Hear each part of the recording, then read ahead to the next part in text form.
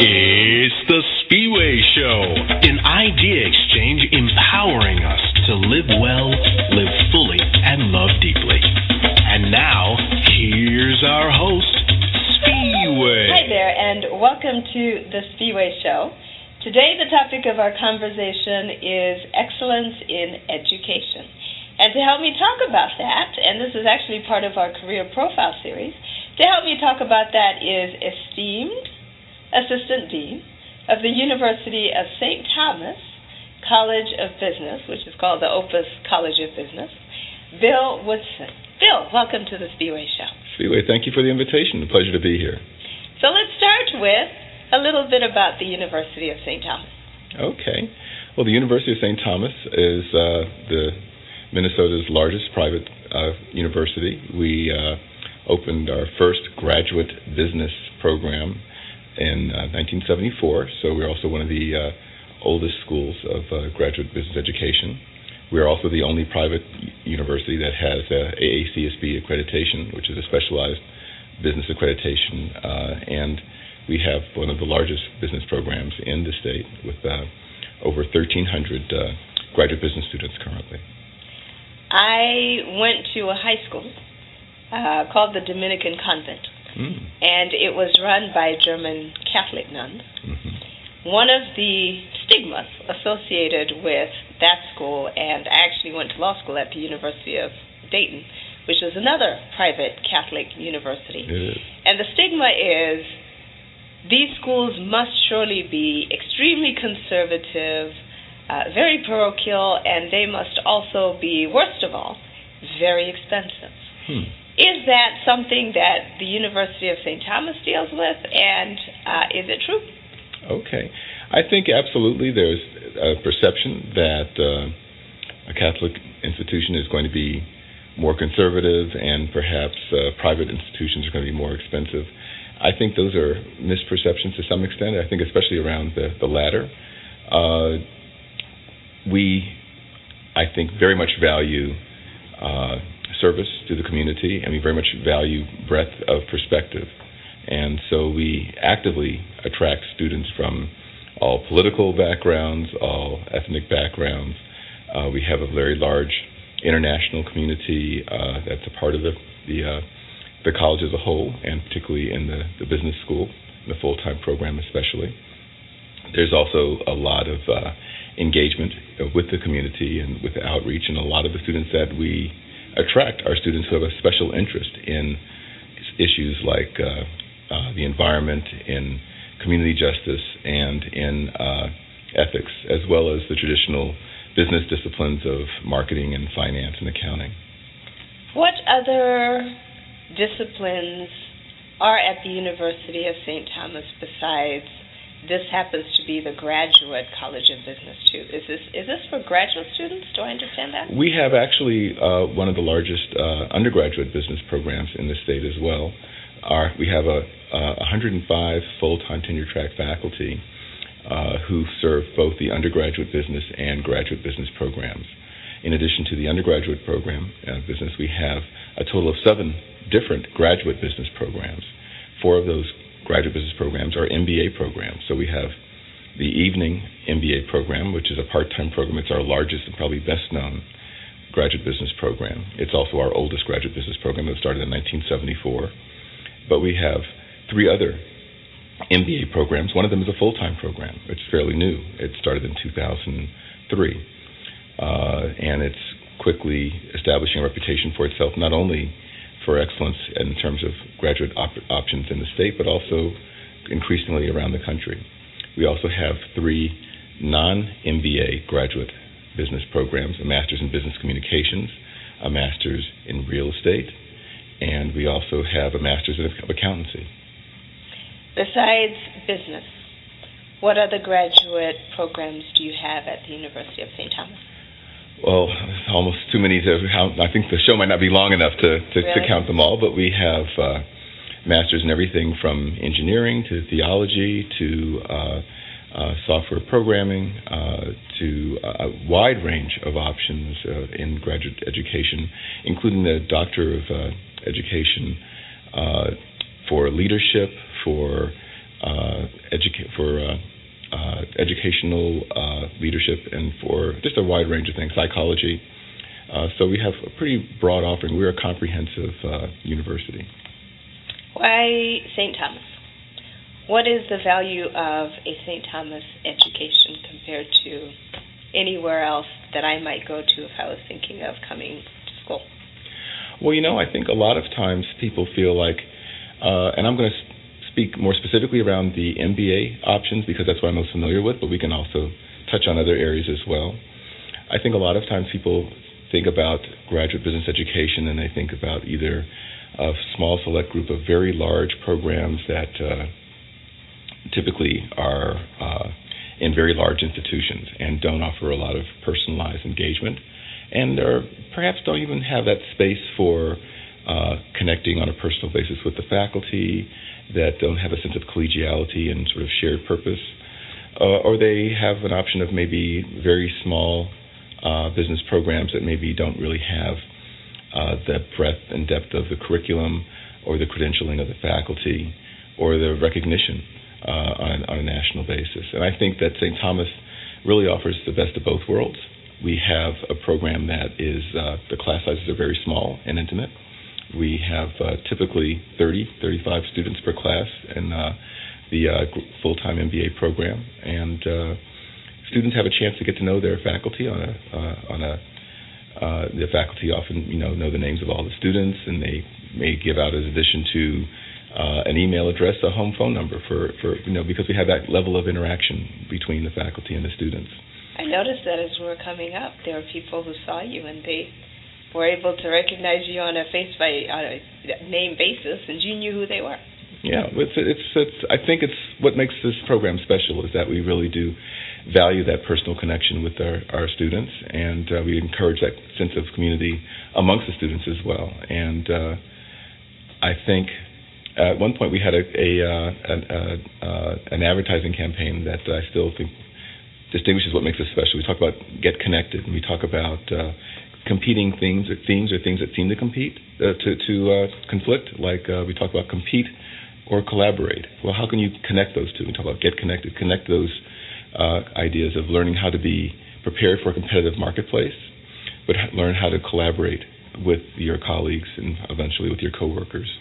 And I think that makes our program a little bit different. And our employers who hire our students say the same, that they find students that are well prepared in the primary disciplines, that have practical experience, are sharp, communicate well, but also that have a different sense, that bring a sense of valuing teamwork and having a spirit of collaboration. And I think that's one of the things that makes our program and our students special.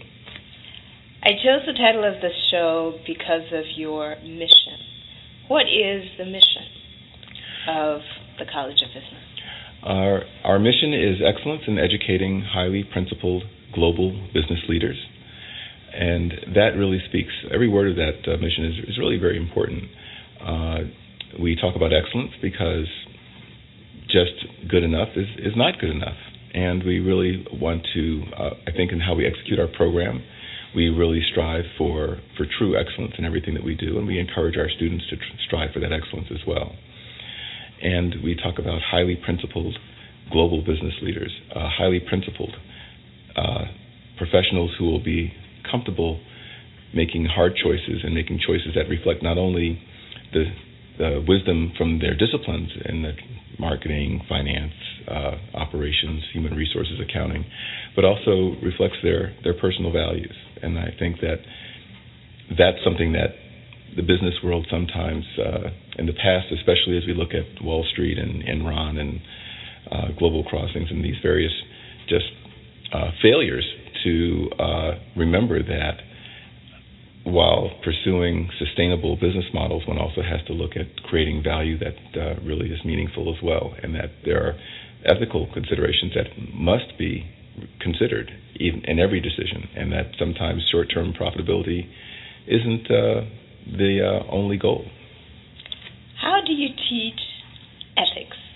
How do you inculcate this idea of principle and ethics into the curriculum into the way of thinking of the students here?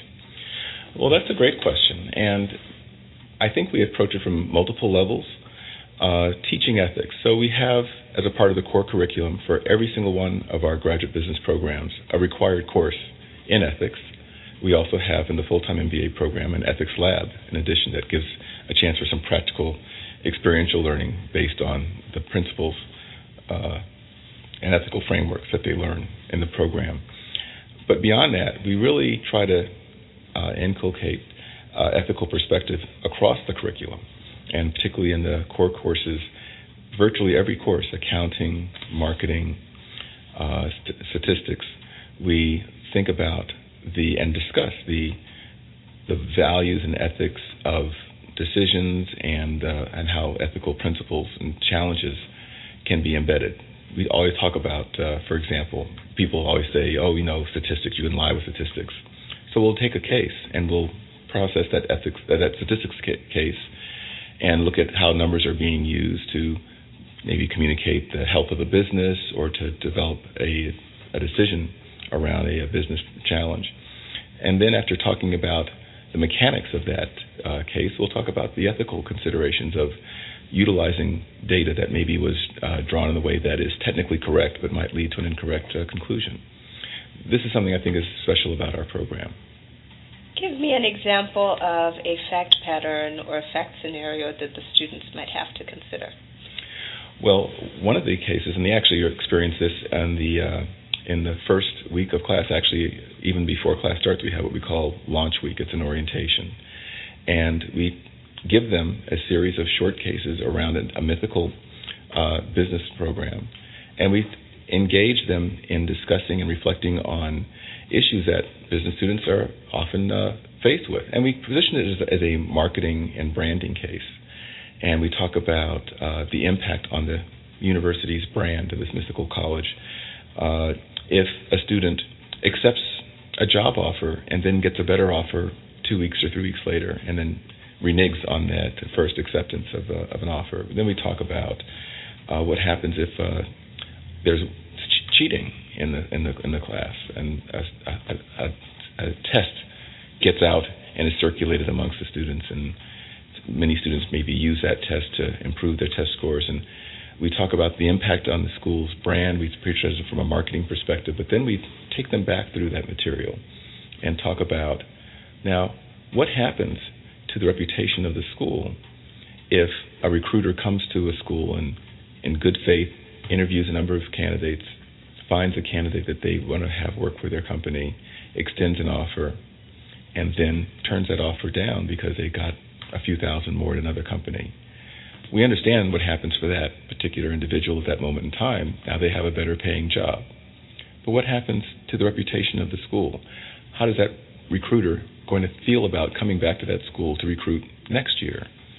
What happens for the classmate in that person's class who maybe would have been considered for that job if they had the chance to compete for it, if that job hadn't been consumed by this person who then turned the opportunity down? To get them to think more broadly about their actions and how their behavior and their personal brand is tied to the brand of the university. And now this is the part where we get to talk about you and your career. So for all of you in college, high school, wondering, how can I be down? How do I get a career like this? Tell us about your path and how did you get to this prestigious institution? Well, no one could have ever convinced me that I would be finding a career in academia. My mother was a high school chemistry teacher, and I saw how hard she worked, and I saw how modest the compensation was, and I said, I've got to find something that's going to be easier and better paying than that. You know what? Both my parents were teachers, and I thought the same thing. I thought, in the summertime she's working, in the wintertime she's working, every holiday she's working. My dad's working too, and I'm looking at how we're struggling, and I'm thinking, gee, I can do better than that. And I actually have come to academia fairly recently. It's been really with my joining St. Thomas's leadership team in 2007 that I've made that step. But the largest part of my career has actually been in the corporate world. I worked for 3 different Fortune 500 companies over a 19-year period of time, and I prepared myself for that career with an MBA degree that I earned at Michigan back in the 80s. And actually prior to that, I also right after college, I pursued a master's degree in city and regional planning, because I was going to be a public servant and I was going to change the world, make it a better place through serving in the public sector. And where did you get that degree? I went to Harvard's Kennedy School of Government, and that was back in the 79, 80, 81 time period. I actually had a summer internship in the governor's office in Trenton, New Jersey, and worked in legal services as an internship during my time at the Harvard Kennedy School as well. So here's the thing that I always wonder, because everybody touts the value of the Ivy League education and how if you go to Harvard, you are guaranteed to have a salary that's off in the clouds somewhere. And I have always wondered, so now that you went through that, was that Harvard name instrumental in the rest of your career? Is that why, if I came from the University of Dayton, could I end up with a career at the University of St. Thomas? Oh, my goodness, absolutely yes. And I actually talk about my time at Harvard, which, not to bash one of the world's great educational institutions, but I have also a very fine undergraduate degree and experience, and I'm a very passionate supporter of Brown University, which is where I got my undergraduate degree. And I'm also a pretty active very active alum, I'd say, of Michigan in the business school. But the Harvard degree is definitely a door opener. It wasn't really the experience that really changed or supported my success.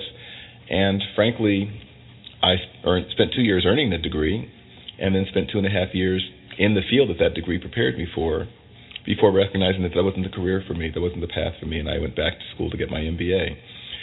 So 2 years of educational expense, 2.5 years of work experience, building off of that educational expense, not necessarily the ROI that I was hoping for. And that's become actually part of my story. Again, it's definitely a degree that opens doors. Everyone knows the Harvard name. But my Michigan degree in business has really been what supported the balance of my career. 19 years, as I said, in corporate, and then consulting for 3 years. My corporate experience was actually also fairly varied. 11 years was with computer companies. I worked at Hewlett-Packard and Compaq Computer for a total of 11 years, marketing functions primarily, and then moved from that to healthcare, medical device marketing with Johnson & Johnson, and was there for almost 8 years. The degree in business, combined with a solid liberal arts undergraduate degree, gave me a confidence that I could make that industry transition. And one of the beauties of an MBA degree, and I'm not saying this just because I'm the assistant dean of an MBA program, doesn't hurt. But truly, the MBA degree is a beautiful degree because of its flexibility. It really does position you for legitimate engagement of such a broad range of careers and industries. I tell young people all the time, you have to be prepared not only for the options that you're aware of, but for the future, which hasn't been written yet.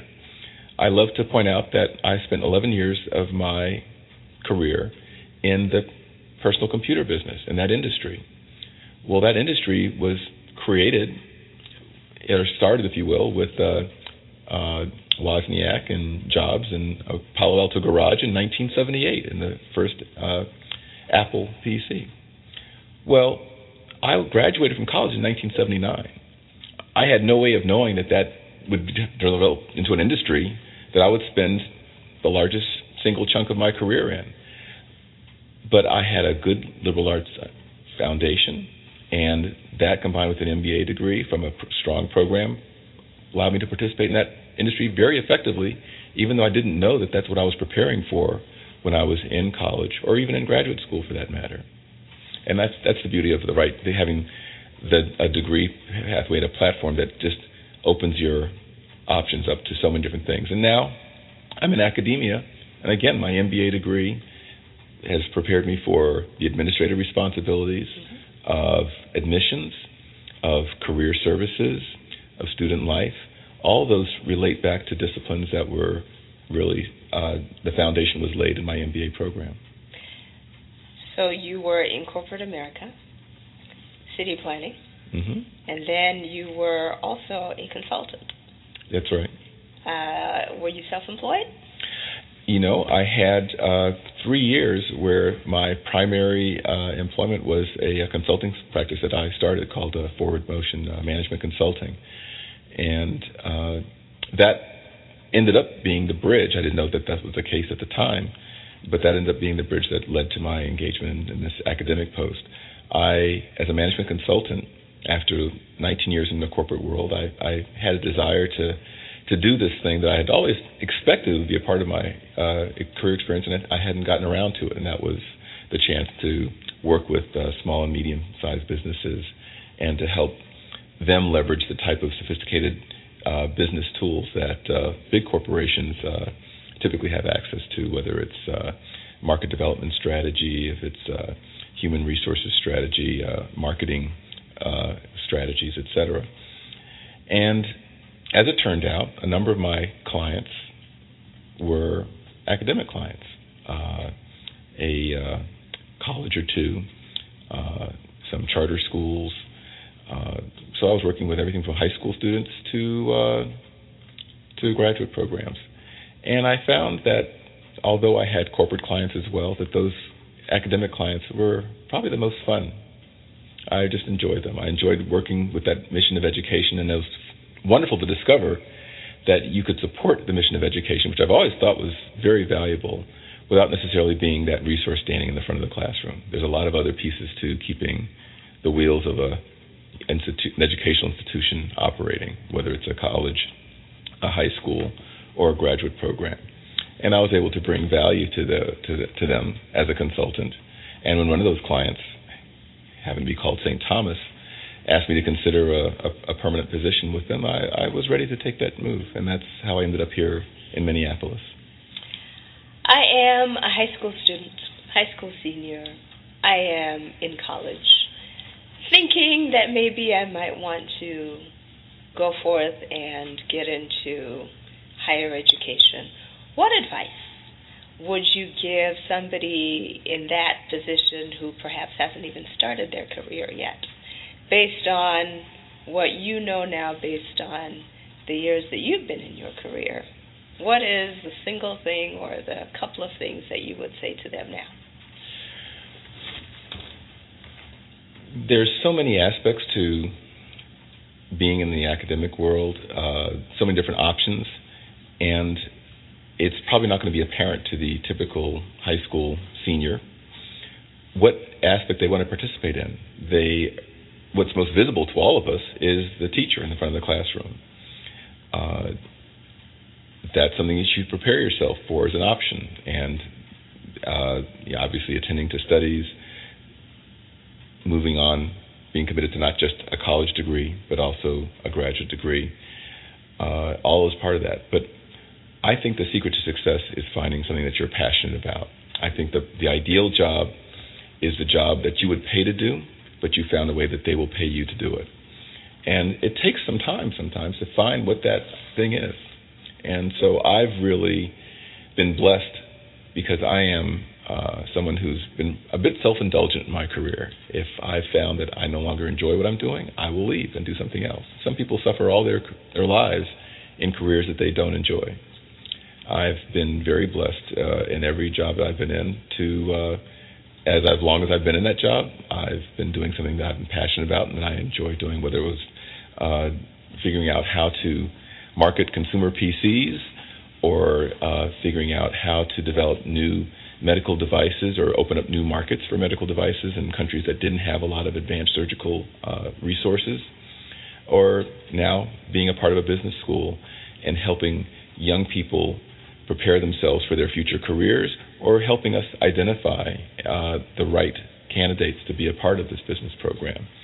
It's all things that I love to do. I spend my weekends oftentimes doing some of the same things that I do during the week, talking to students, high school students, preparing them for case competitions, sharing with them my experience of how to navigate the work world, how to work effectively in teams.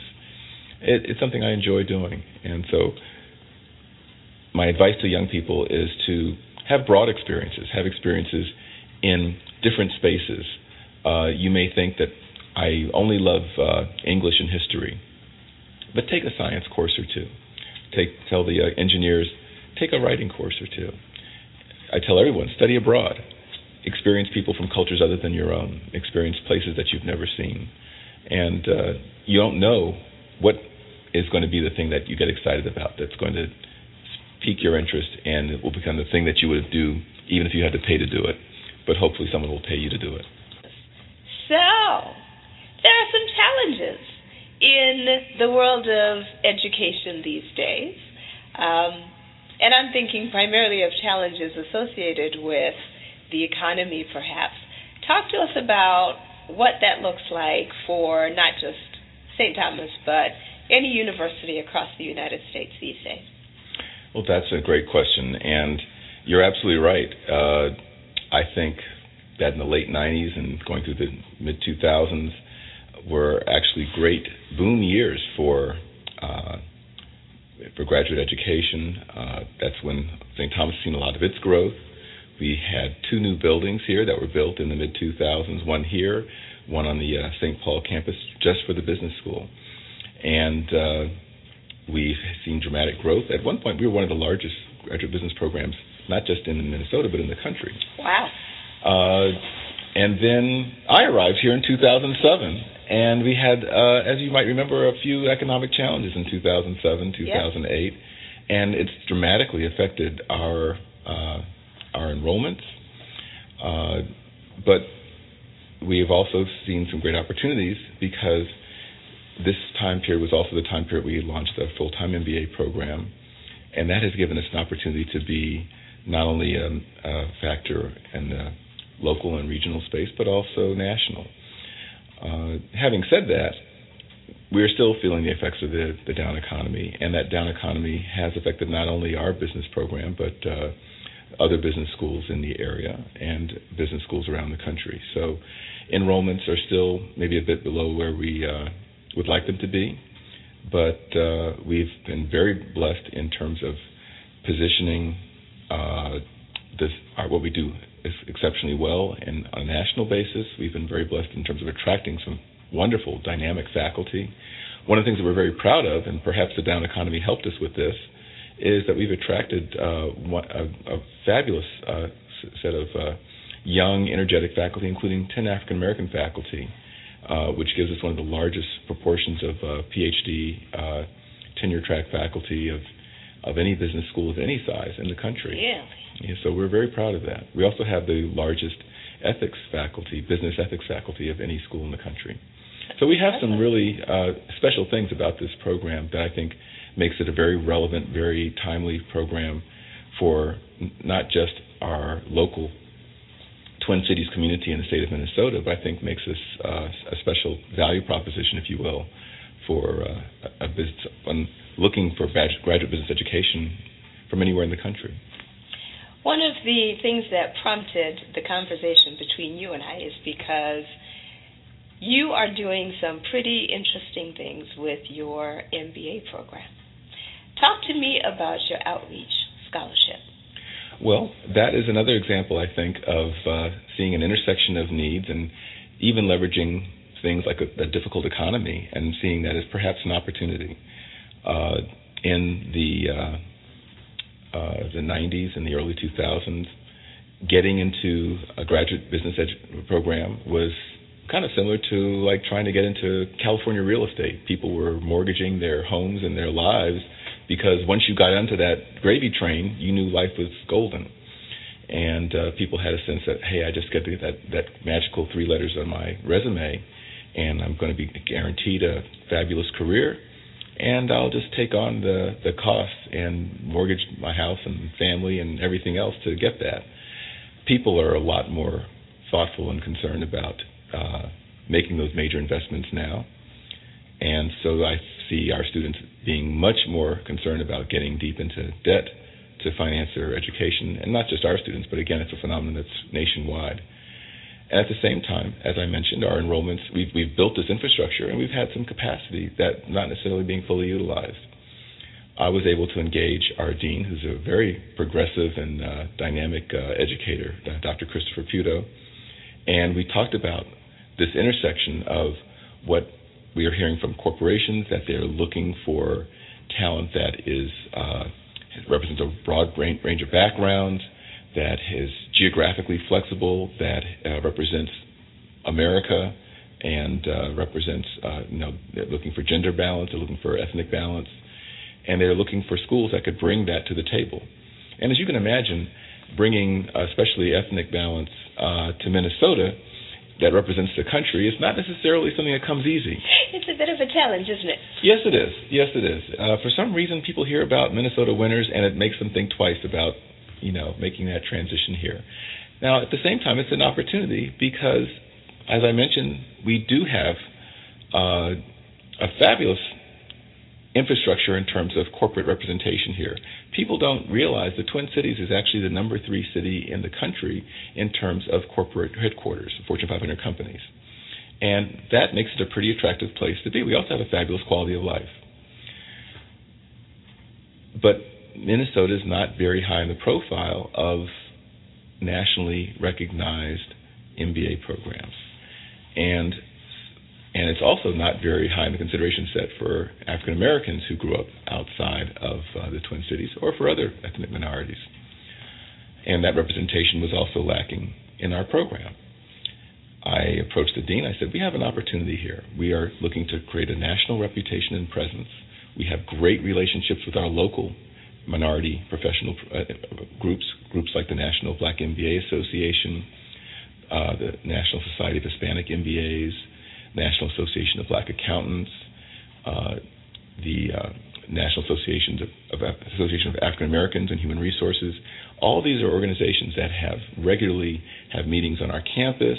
In some cases, we have officers who are staff members of our school who are on the boards of these local chapters of these national organizations.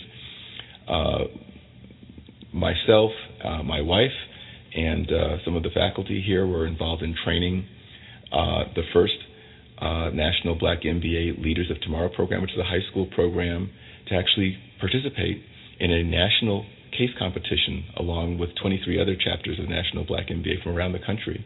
That happened because of the support that the National Black MBA was able to receive from the University of St. Thomas, along with great corporate sponsors like Target. So we have this great relationship, and we weren't really leveraging it to drive one of our key priorities, which is to get that representation of talent in our programs.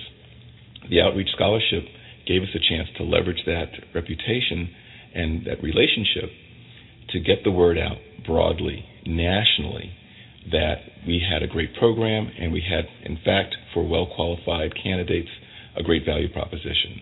A full 2-year, full tuition-paid scholarship, and not just 1 or 2, but 15 of those scholarships for professionals of minority background to get their full-time MBA program here at St. Thomas.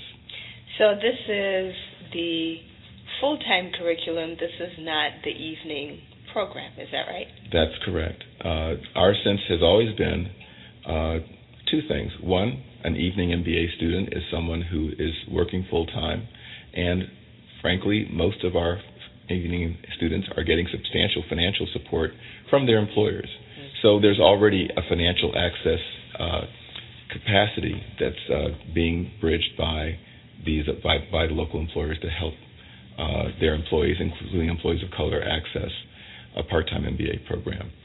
Part-time is a great option, and it's our largest program, and it continues to be an important program, an important offering for us.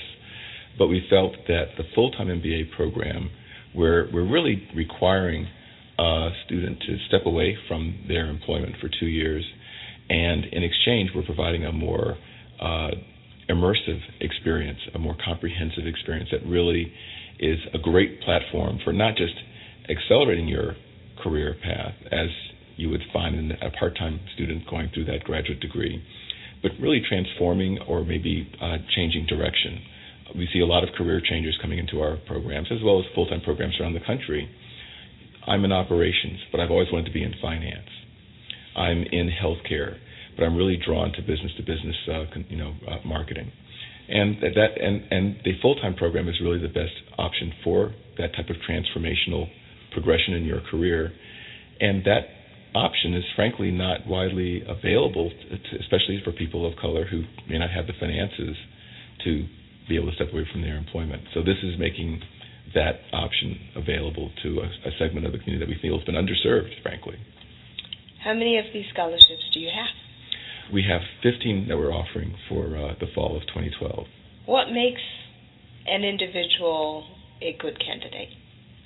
We're looking for people who have demonstrated leadership, who have significant work experience. We prefer 2 years or more of experience, and who have a desire to make a difference, and who not just have that desire, but individuals who can demonstrate how they've made a difference, how they've been of service, whether it's going above and beyond in their employment or in their community.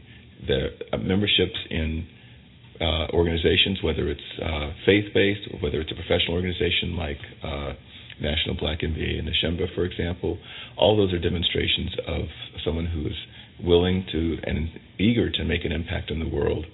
And, of course, we're looking for solid academic backgrounds as well.